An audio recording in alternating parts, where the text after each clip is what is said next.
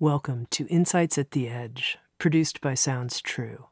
My name's Tami Simon. I'm the founder of Sounds True, and I'd love to take a moment to introduce you to the new Sounds True Foundation. The Sounds True Foundation is dedicated to creating a wiser and kinder world by making transformational education widely available. We want everyone to have access to transformational tools such as mindfulness, emotional awareness, and self-compassion, regardless of financial, social, or physical challenges. The Sounds True Foundation is a nonprofit dedicated to providing these transformational tools to communities in need, including at-risk youth, prisoners, veterans, and those in developing countries.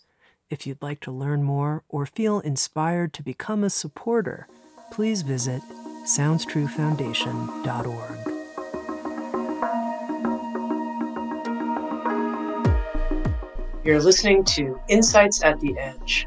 Today my guest is Diana Spalding.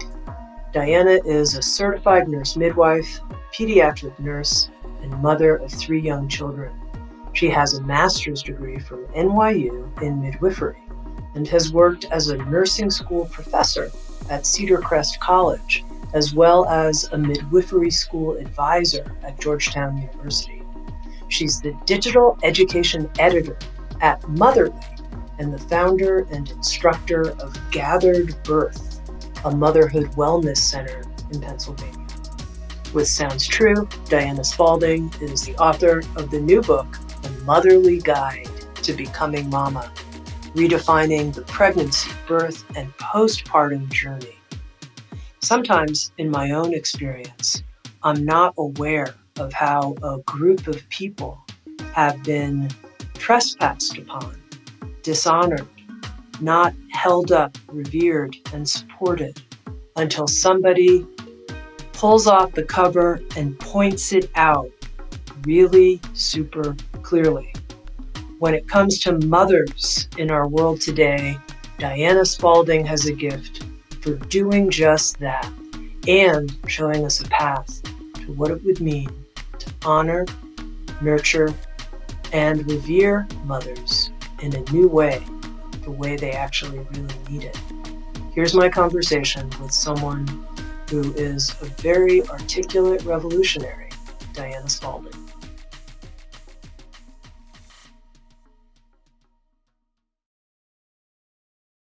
You created, Diana, a very powerful 2020 TED Talk called What If We Nurtured Moms?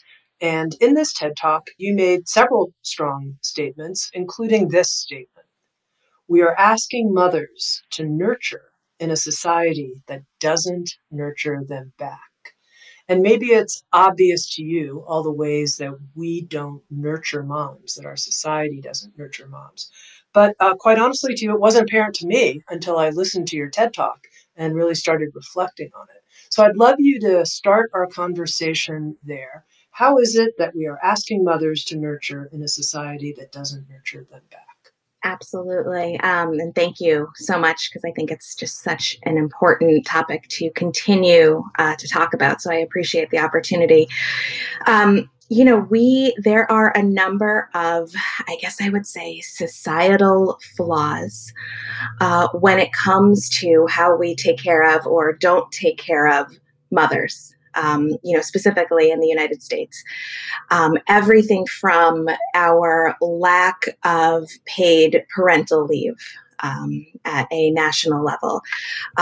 Most recently that I checked, it was about only 17% of mothers had access to paid parental leave, which means that people are either going unpaid or are sort of forced to go back to work sooner than perhaps they are physically, emotionally, mentally ready to do so.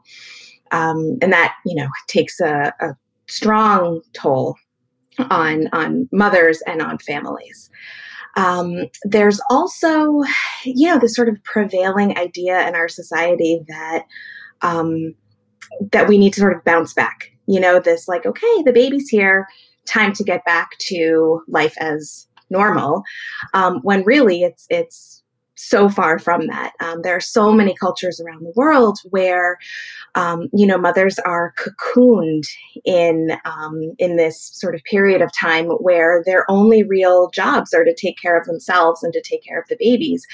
And here, we start pressuring people to lose the baby weight and to get back to, exercising and, all of that. Really, you're healing from birth or, recovering from the adoption journey, which is, is significant as well. So I think that takes a real toll. And then, there's just these sort of subconscious messages that we grow up around and we don't really even notice that they become part of our sort of tapestry of beliefs. This idea that, once you become a mother, that's it. That's your identity, and your child's happiness and, every waking moment and future success is all that you should really be thinking about. And there's not a lot of acknowledgement that you are still a person and you are still a very important person, and you can have an existence, a personhood outside of your baby. And so a lot of, moms feel this immense guilt anytime that they do something that's for themselves. Oh gosh, I took a shower and I was in there for half an hour. What's going to happen to my baby? As opposed to sort of laying this foundation of, you should take a shower and you should stay in there for an hour if you want to, and you should take care of yourself. So, those are just a few of the ways. Then we look at the healthcare system and we look at the rates of maternal morbidity and mortality and how it's increasing in the United States, particularly for Black women. And, as I shared in the TEDx talk that you're referring to, I feel that if mothers were really valued in our society, that would not be the case. That, the numbers would not be rising. We would be working harder to fix those problems. So those are a few of the foundational issues. As I'm listening, I can imagine a new mom who says, some of the things you just named feel under my direct control. Like, it's under my direct control how I relate to my body image after I give birth to a child. And it's somewhat under my control too. If I take a long shower or I don't take a long shower, or if I say to my friends, look, I don't want to just talk about my child. I also want to talk about, my interests. But a lot of the things you named feel outside of someone's control. So what would you say to people who are like, God, I don't know what to do about those things that feel outside my control? Yeah, I think it's really true. And it's interesting because, I talk a lot about this concept of mom burnout. And a lot of the feedback that I get is kind of this like, well, moms should do a better job taking care of themselves. Moms should, sort of putting the onus of self-care on mothers. And I think that, could we all do a better job of taking care of ourselves? Absolutely. Can I say no to volunteering for the PTA and the thing? And absolutely.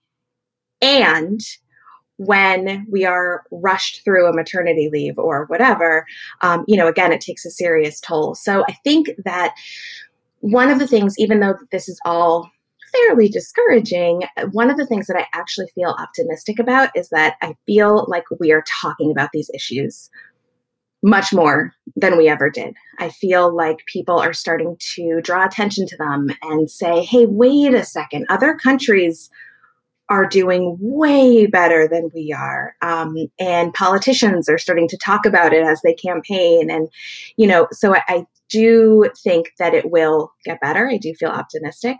But I think that we have to continue to have these conversations. And part of it is sort of dropping our guard a little bit. And, I'm a big Brene Brown fan, and, being vulnerable with each other and saying, hey, today was really hard and here's why.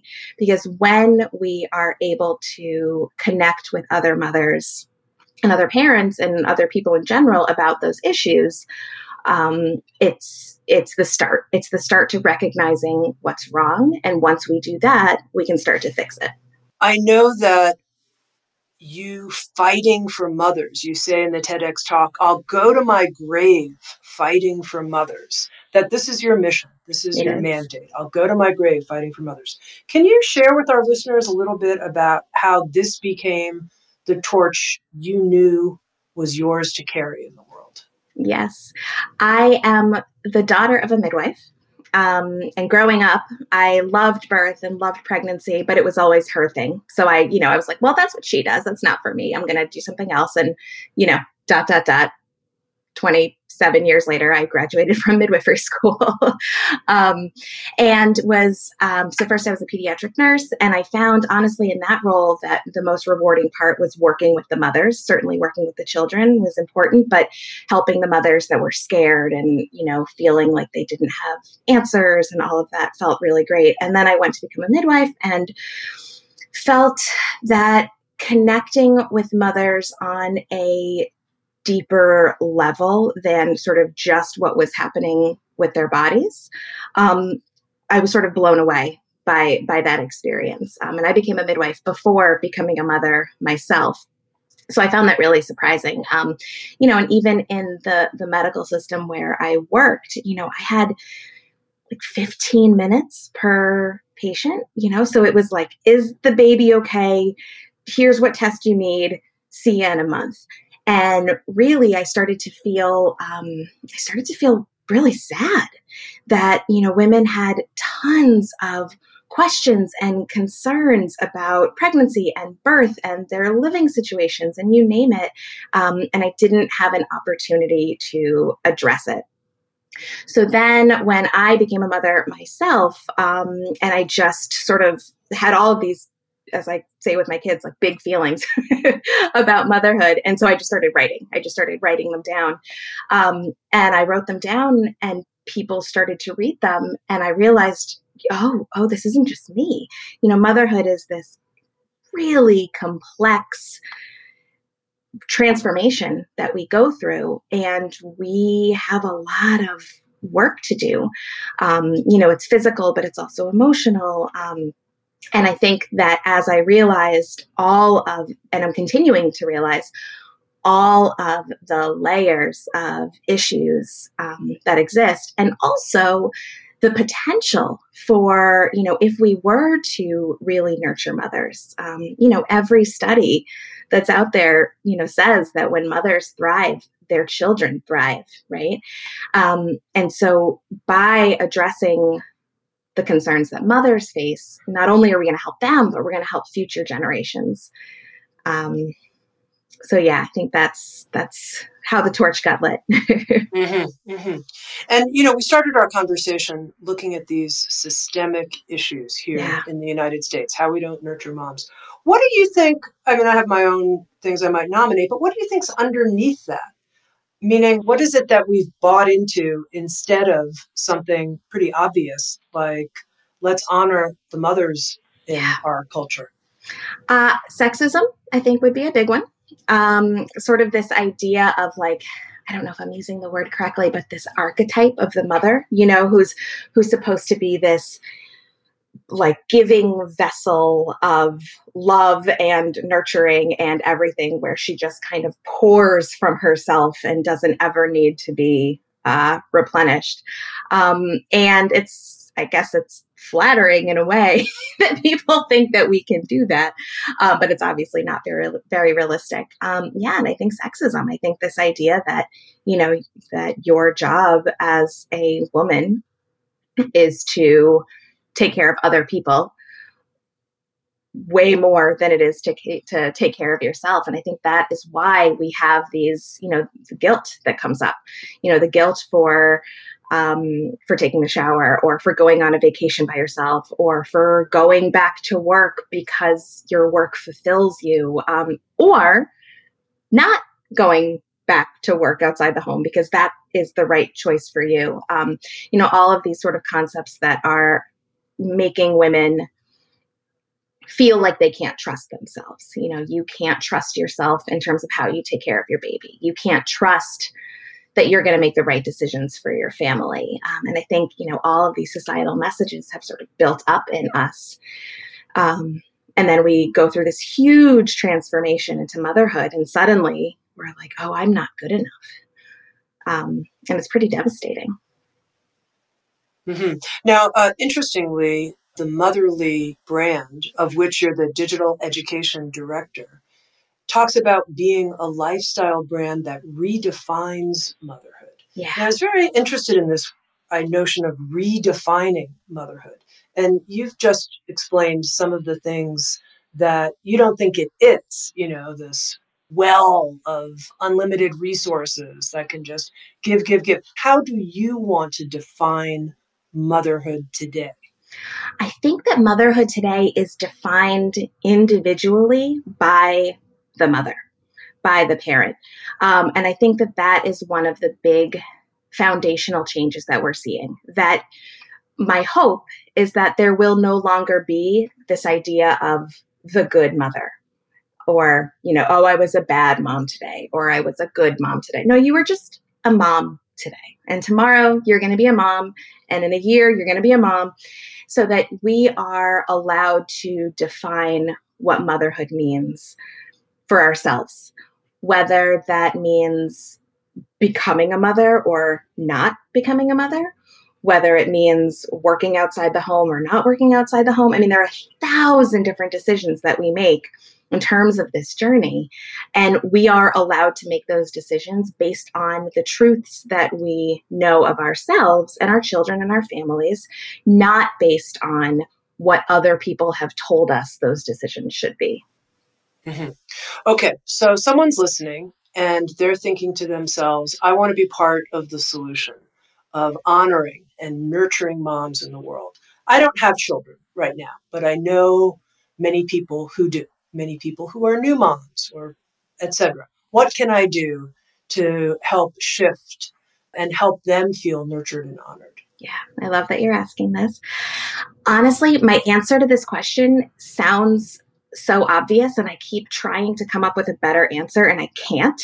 And it's just, number one, help mothers feel important. I think that part of, when we look at the climbing morbidity and mortality rates, it's hard to feel important in a society where that number is going up and not down. It's hard to feel important when, we don't have paid leave. So think about, how can I help this mother that I know understand that I think she's important? And that could be a really, really small thing. That could be a phone call just as you're going to sleep at night to let her know. Say, hey, I think that you're important and I think you're doing a really good job. Or maybe it's bringing her a meal, or it's writing to your politicians, or, advocacy on whatever level feels appropriate to you. But ultimately creating more of a cocoon of social support around her, because once she feels important to her little village, to the people that are around her, that's going to grow and grow and grow. And she will realize that she is actually important to the entire society. Mm-hmm. Now, you've mentioned a couple of times, Diana, the climbing morbidity rate for new moms. Can you help me understand what's driving that? Yeah, absolutely. Well, a big part of that is racism. Black women in the United States are 3 to 4 times more likely to die from pregnancy, birth, and postpartum challenges. And every, study that's being done right now is finding that racism is at the cause of that. And, as we know, with everything that's going on in the world right now, racism is a huge issue that our country is trying to face. So that's a big part. A lot of the studies are finding, for example, that it takes doctors longer to respond to reported symptoms when those symptoms are being reported by a woman of color.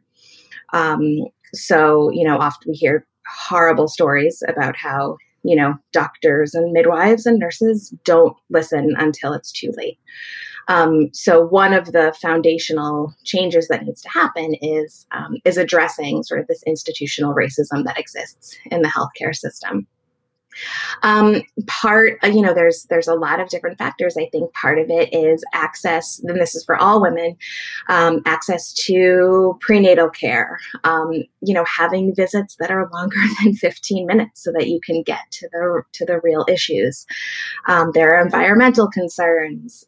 There are, postpartum concerns. We right now, most people, and this is changing, but most people don't have their first postpartum visit until 6 weeks after they give birth. The American College of Obstetricians and Gynecologists is trying to change this, which is great, but it's still an issue because normally it goes well, but when something is wrong, you need to get in and see your provider, and that can be hard to do in the beginning. So those are just a few of what I think to be the causes of the problem. Mm-hmm. Now, I asked you for this person who knows a mom and wants to help, what they could do. And really the theme here is let's honor moms. Let's honor moms. What if we nurtured moms as a culture? What would that be like? What if, as we said, we're asking mothers to nurture in a society that doesn't nurture them back? What if we nurtured them back? Okay. Our engineer here for our conversation today is a gentleman whose wife had a baby 3 months ago. They had a baby 3 months ago. Congratulations. For a father, or really for anybody who is the partner to a woman who has given birth to a baby, what can they do? What's their responsibility? What needs to change? I think number one is they also need to feel empowered to take care of themselves. This is, I'm a midwife, so I'm focused on moms, but dads and all partners, regardless of if you had a baby, if the baby came out of you, are working incredibly hard. So number one is taking care of yourself.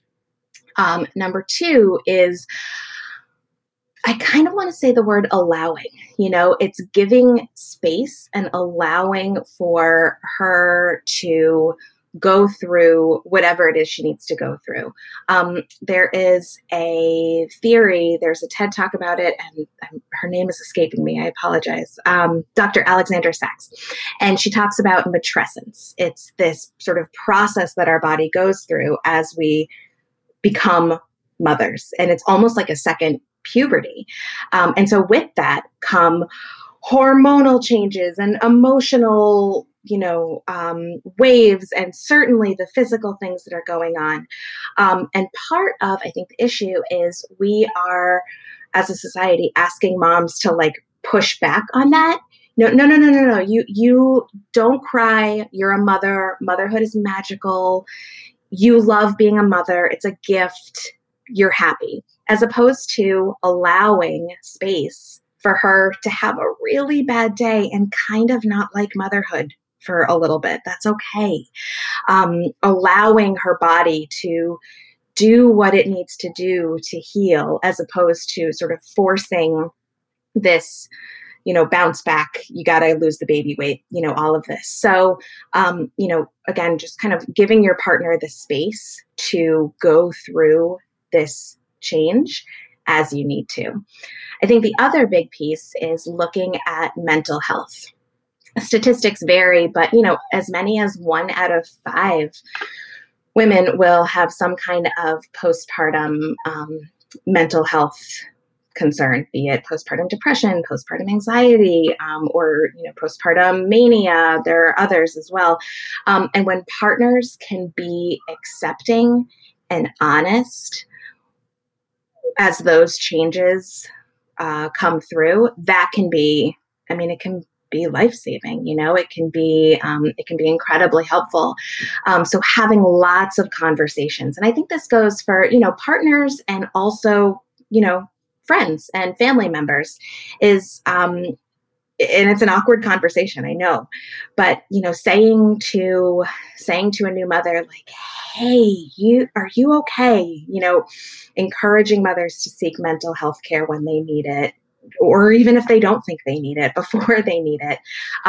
Because when you have, again, your sort of small village supporting you and telling you that it's okay to call a therapist, that can be incredibly powerful as well. Now, you mentioned, Diana, that underneath not honoring moms as a society, one big factor is just plain old sexism. And what I'm curious about is when it comes to parenting equality, whether it's a same-sex couple or it's a heterosexual couple, where do you see the big ahas need to happen for couples? I think it comes down to communication. I think that I really like to think that people in partnerships come in with the best intentions and we just kind of fall into our patterns, right? And we don't necessarily realize that the patterns aren't necessarily as helpful as they could be. So I think that having lots of conversations, I was right in the middle of writing the book, and I was, working all the time writing the book, and my husband was working part-time, but somehow I was still the person who was both dropping the kids off at school and picking them up and doing the thing. And it never even occurred to me to say something, even though, I was writing a book and I would write for like an hour and then I'd have to run to pick up and da-da-da-da. And my husband is great. And finally, months in, I was like, hey, do you think that we could change how this is working? And he was like, oh my God, yeah, of course. So having lots of conversations about this was really easy for me today and this was really hard for me today can be helpful, because I think, again, that partners are well-intentioned, but may not even realize where they could be supporting each other better. And also acknowledging that that's going to change, right? There are times, when I was writing the book, I was writing all the time. And so my husband was kind of like the main parenting dude, right? And then the book was done. And then he had a lot more work. And so then I was kind of the main parenting dude. And so having those conversations so that you can make sure that you're distributing the work evenly. And sort of what I was saying is assuming good intention. I think that sometimes we think like, well, how come she didn't know that, I had these deadlines and she always this and she always that. Well, maybe she really didn't know, or maybe she's also really going through something. So assume good intentions and lots of conversation would be where to start. Mm-hmm. Now, maybe it's obvious to you and the listeners at this point, I think it is, that I've never had children. I don't have a personal experience in this regard. But I have run a business for 35 plus years. Yeah. And as a business person, listening to you and watching your TED Talk, I started asking some hard questions about what my responsibility is as an employer to the many new mothers and fathers at Sounds True. And quite honestly, I think Sounds True has reflected industry standard norms for benefits. I think our benefits are competitive and etc., but they're not unusual. Mm-hmm. And I started asking some tough questions, like, should we be doing more? And so I'm curious for a moment if you speak to the business humans out there, what you recommend. What lens should we be looking through? Yeah, no, I love that you're asking that question. And honestly, I think that if more people even started asking that question, I think that that's a huge start. I think that having that sort of introspection and that self-assessment is really important and is absolutely like the first and second and third step. And I also acknowledge that it's really different for all different businesses. In addition to Motherly, I own a very small business that is a tiny, tiny business. And if I had employees, which I don't, I couldn't afford to pay anybody for, so I acknowledge that it's much easier said than done.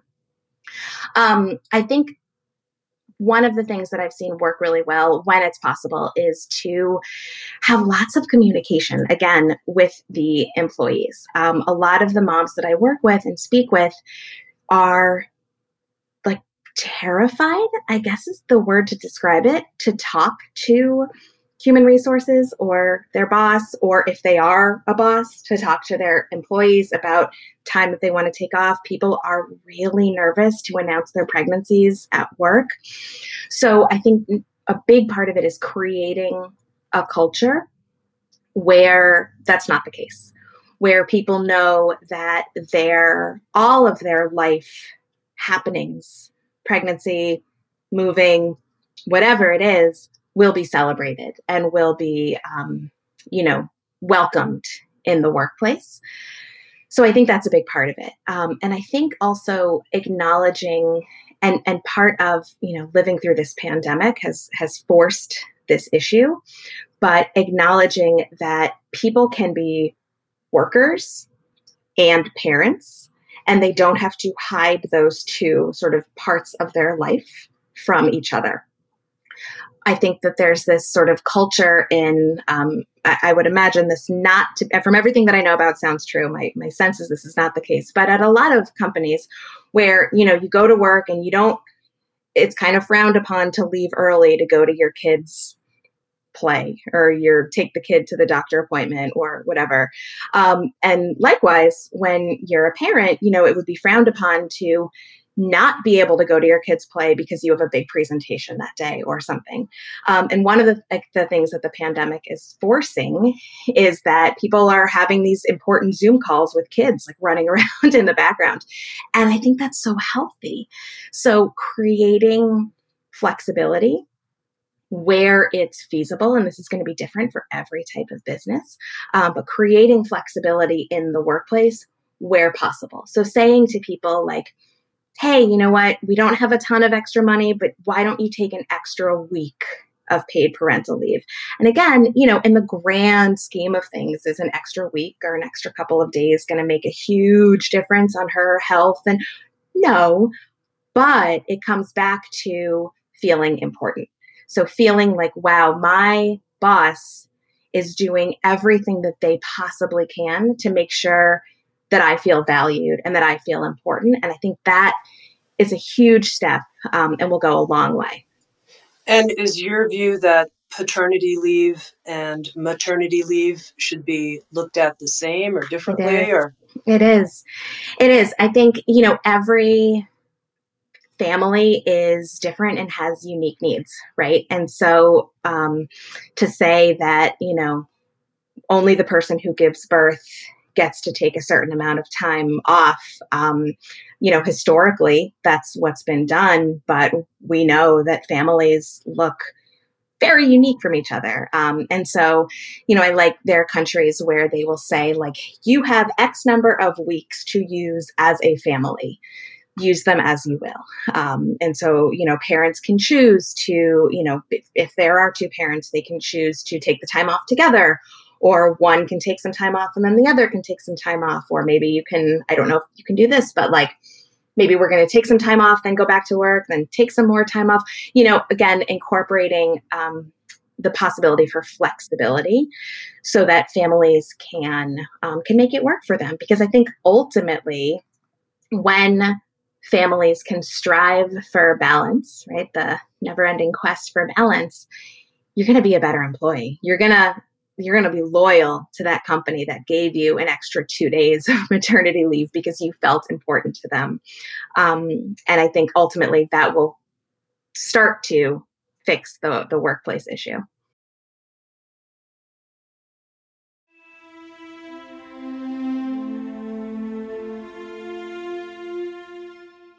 Have you ever jumped into a mountain lake or taken a plunge into cold water? Maybe you noticed a change, a feeling of invigoration, suddenly perhaps even feeling more in love with life, maybe even sensed feeling healthier.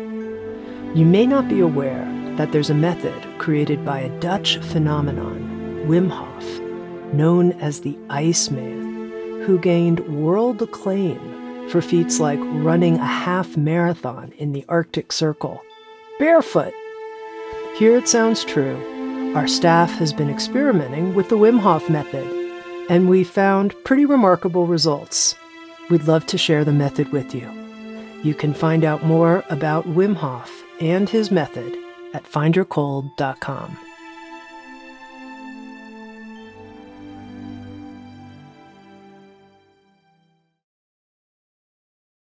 One of the things I read in I think it was in one of your blog posts, and first of all, you're a great blogger. Those are Thank, so well written. thank you. Thank you Yeah, very much. yeah, really, you have a real gift. Thank But you. what I remember reading is that you mentioned that moms actually make stellar, better. You used a statistic, and I can't remember what the statistic is, that moms are actually exceptional performers in the workplace. And this got my attention because I was suddenly, as an employer doing the calculations of, okay, we're going to have these great benefits. More and more people are going to come to Sounds True. It's going to, so I was doing this math in my head while I was reading your blogs. And then I read, but they're exceptional performers. That's phenomenal. So what is the research behind that? Yeah, so the research is finding that mothers are as productive, if not more productive, than their coworkers who are not mothers. There's a little bit, there's like charts where there is a little bit of a dip, I guess, in productivity right after the child comes into their lives. But ultimately, over the span of the child's life, mothers are more productive. And this, I think, is counter to what a lot of people assume. Lots of studies have found that if you look at two resumes and you compare one where the resumes are exactly the same, but one of them indicates that she's a mother and one of them doesn't, the person who is not a mother is going to get the job, and the person who is not, because people assume that the mother is not going to be as productive. I think there are changes that happen. There are definitely changes that happen to the brain when you become a mother. So I wonder if that's part of it. I also think that, you kind of have to be really productive when you're a mom because you learn how to get a lot of stuff done in a little pocket of time. So I think that that's part of it. We have to do more research into the area to figure out exactly what it is. But I love that you're thinking about that first Sounds True. Now, let's just talk about you for a moment Okay. as a highly productive human being who's also the mother of 3 young children and just, finished writing a 500 plus page book with a ton of information and research, et cetera, along with, continuing your job as the digital education director at Motherly. Let's talk about you. How did you manage to do all that? I need to do a better job of listening to my own advice is number one. That's part of it. I think that there's probably or I know that there's a part of me that writing about this and talking about this, I think is therapeutic for me as well, because I, struggle as well with but you didn't do enough today, but are you sure you should be taking a nap? Are you sure you should be going to bed right now? All of that. So part of talking about this is for me. And I think also, it's just what I'm passionate about. So, there were times where, in writing the book and the writing that I do now, I just can't sleep. I just have to come and write. So the writing is often done at like odd, impractical hours. But it's very heart-centered work for me. It's very, I would say, emotional work for me. Writing the book, I always tell people that I was prepared for how much time it would take. I knew it would be like a lot of work. I was not prepared for how emotional the process would be.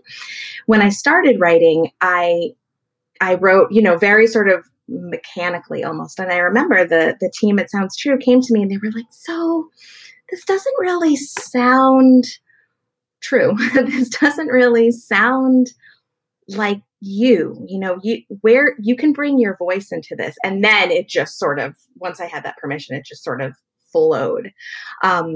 So part of it is, giving myself permission to be me and, to let the writing be emotional when it needs to be emotional. It doesn't always have to feel like a science book.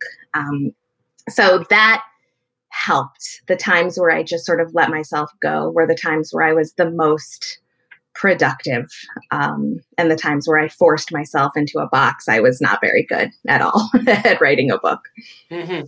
Now, let's talk a little bit about specifically the Motherly Guide to Becoming Mama. And, this book redefines pregnancy, birth, and the postpartum journey all the way through.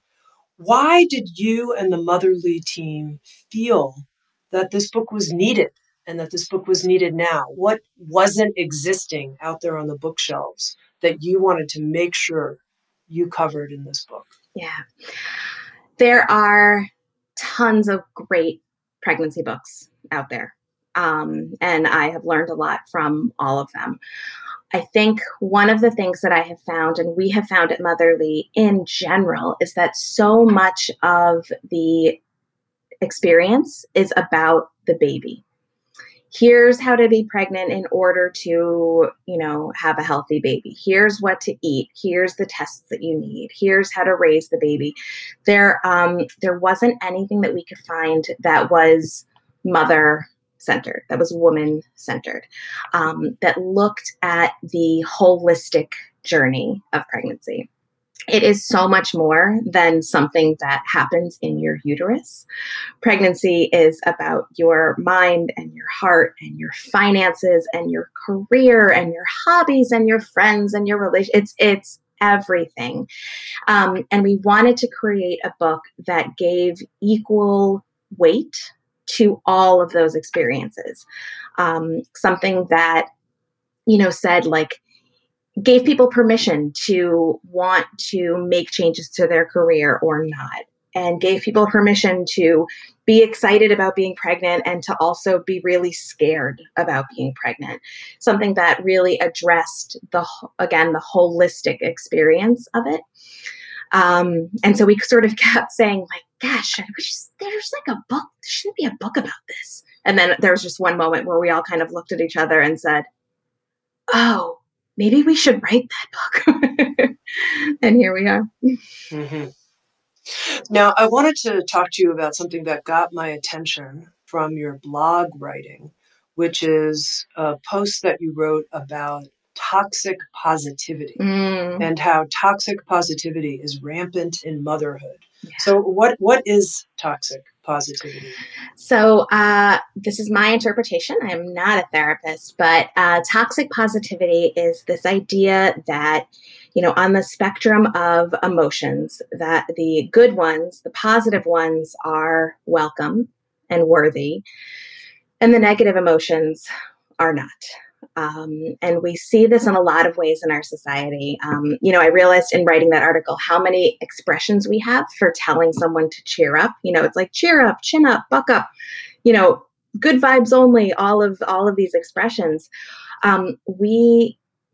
But that can be pretty dangerous. And it gets toxic when we start to tell people that, again, only the positive emotions are welcome. Because, first of all, that's not reality. In any given day, a human being is going to have all of the emotions, especially right now during the pandemic. You wake up and you're like, no, things are okay. Yeah, things are going to be pretty good. And then you check the news and your emotions go plummeting. Or, you get a phone call from a friend who's having a hard time and things go plummeting. And so, first of all, toxic positivity is not realistic. And I think that it's also damaging. It's damaging to tell people that they can't sort of be in the muck, that they have to sweep all the negative stuff under the rugs. And we see this a lot in pregnancy and birth and motherhood. An example of this is traumatic birth. When somebody has a birth experience and they feel really bad about how their birth went. And so often in our culture, we say, well, you and the baby are healthy. That's the most important thing. Yes, agreed. It is the most important thing, but it's not the only thing, so giving people space to grieve, to just kind of be in a bad mood for a little while.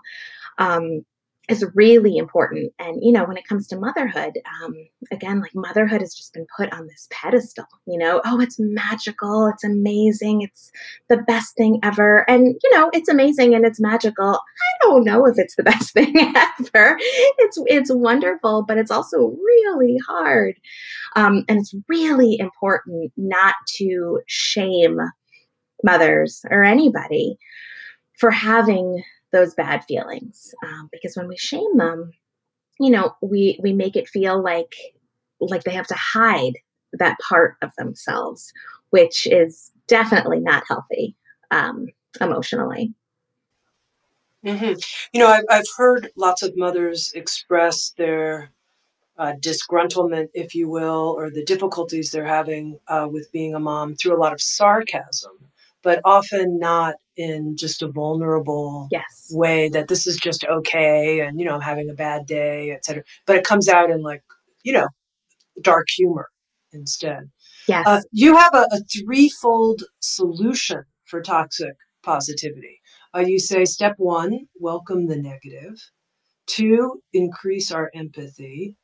And then three, embrace the phrase yes and. And I wonder if you could take us through all three of those steps. Absolutely. And thank you for reminding me, because it's been a minute since I wrote that. But yeah, the first one, welcoming the negative. I think it's acknowledging that the spectrum of emotions, and acknowledging that that the shadows are just as real as the light, and the bad moods are just as important as the good moods. And, certainly there is a fine line between being in a bad mood and, being depressed. And so if someone is concerned about the level of, sort of negativity that they feel in their life, certainly, reaching out for mental health support is incredibly important, but also acknowledging that, like, it's okay to not like stuff. It's okay to vent. It doesn't mean that you hate motherhood. It just means that right now is really hard.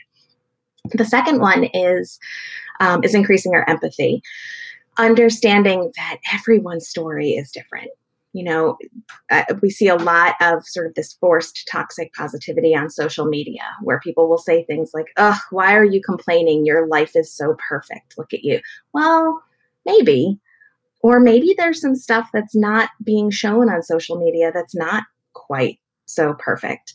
Another aspect of toxic positivity that I bring up in that article is racism. By saying things like, "Well, no, I've never seen racism. I don't think that it really exists."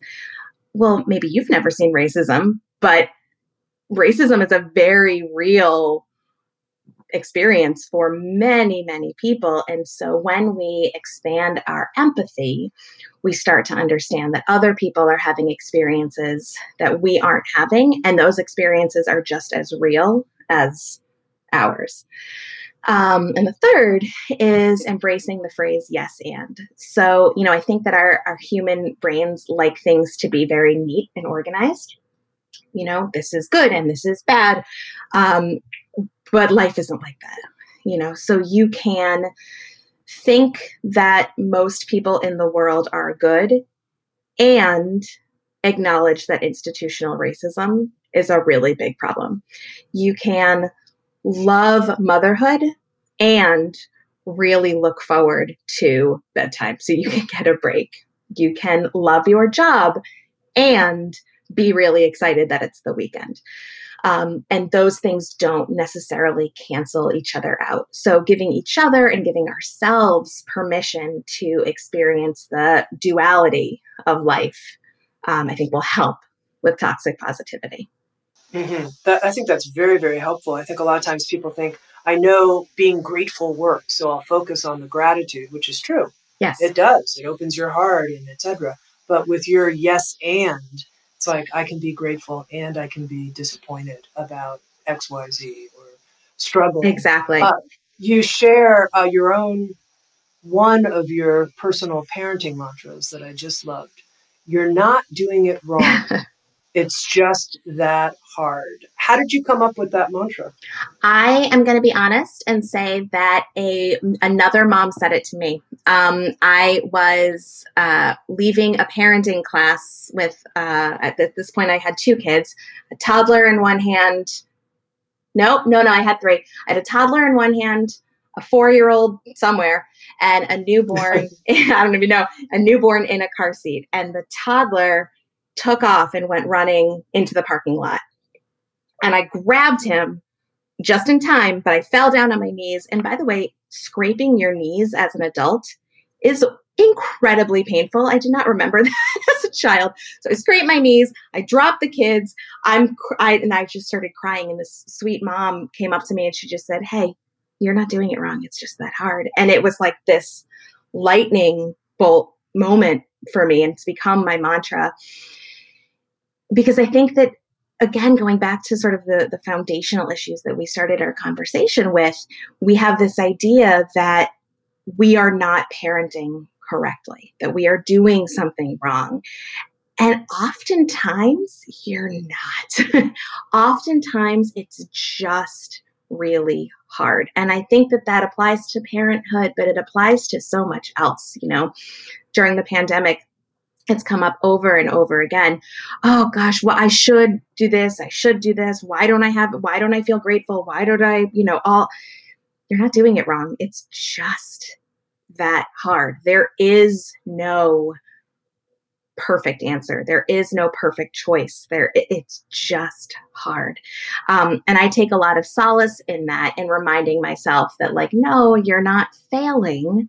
You're dealing with something that's really hard, and you're doing the best job that you can as you make your way through this.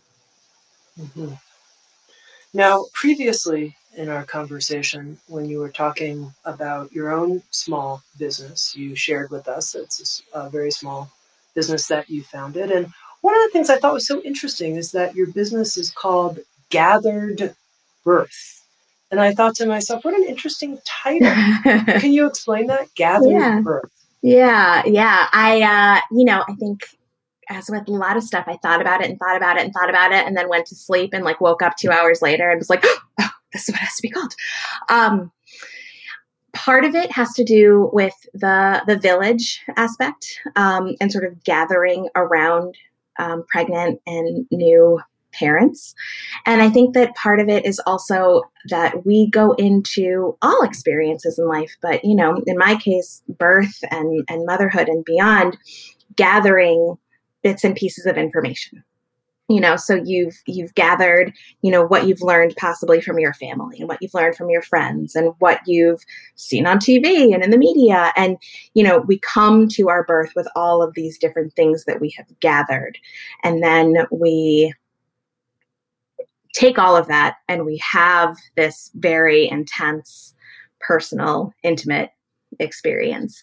And so the idea of welcoming all of those aspects, and again, gathering around each other as we cross this threshold into motherhood, I don't know, just felt like a moment to be celebrated. Mm-hmm. Now, a couple times in our conversation, you've referenced other cultures, and I know that you have your bachelor's degree in anthropology, Yes. And also throughout the Motherly Guide to Becoming Mama, you've sprinkled some teachings from other cultures that perhaps will be helpful to people. And I'm wondering if you could share with our listeners maybe just a couple of lessons from other cultures that you've been able to incorporate into your own becoming mama life. I think that one of the most empowering things that I've learned is how other cultures take care of new mothers. So, in Mexico, it's called La Cuarentena. And, there's lots of different names for it, but there's these periods of time where, I keep using the word cocoon, but mothers are cocooned, and they get, special treatment and special massages, and they don't have to cook, or the mother-in-law comes and lives with you for a month so that you don't have to do anything but take care of yourself. And so it's really shed a light for me on how we can do a better job in sort of reveling and marveling in this sort of period of taking care of ourselves. So that I think has been maybe the biggest one for me, is how can we emulate the ideas of making that period of time a little bit more sacred. How can we create rituals, woman-centered, mother-centered, parent-centered rituals that, again, help parents to understand how important they are, as opposed to, our culture, which is very like productivity centered, like, great, the kid is out, when can you come back to work? As opposed to like, no, this is a sacred period of time where we're not going to bother you because you have a lot going on. So that's been important for me as a mother. And I think also not just in that postpartum period. There are seasons of life, and there are times when I think it's okay to have, another little moment of sort of hibernation.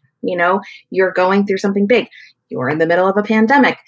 You've just written a book and you're really tired. All of these big things that we go through in life. It's okay to have periods of time where you're really productive and periods of time where you're, I would say, productively resting and you are going easy on yourself. And that both, both of those experiences are equally important and valuable.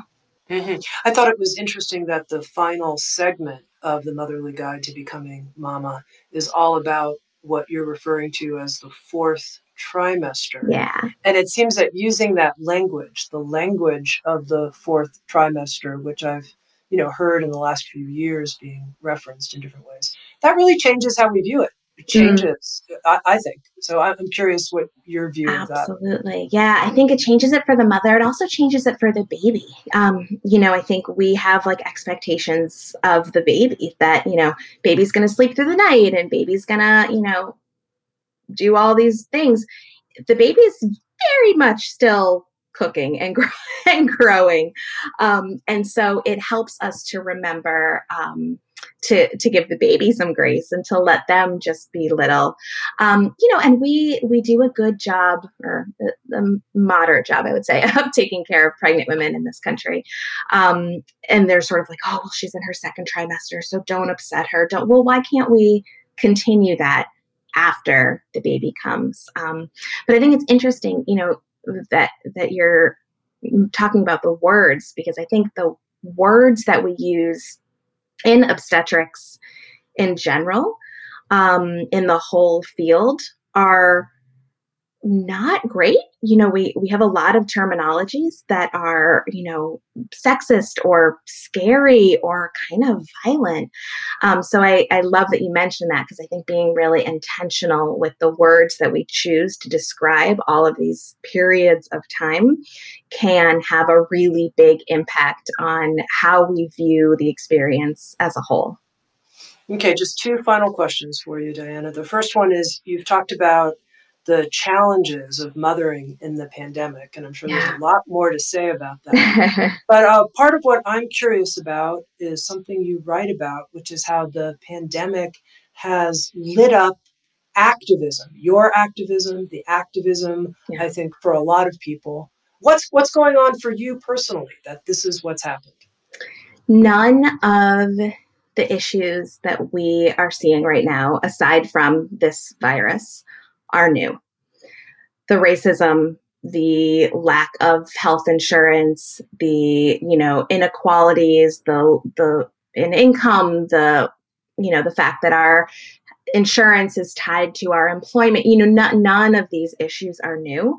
The pandemic has just sort of shown a light, lifted the rug, and now we can't really ignore them anymore. And it's uncomfortable and it's hard, and that doesn't matter. So I think that this is, I hesitate to use the word silver lining, because this is a real tragedy for a lot of people. But once we have, I think, as a society, really acknowledged these shortcomings, we cannot go back. there, I don't know who said it, but maybe it was Brene Brown again, who said, normal never was. But this idea of going back to, quote, normal. No, I don't want normal anymore. I don't want to go back to all of these issues being ignored. We have seen front and center what these issues are, and they're getting worse.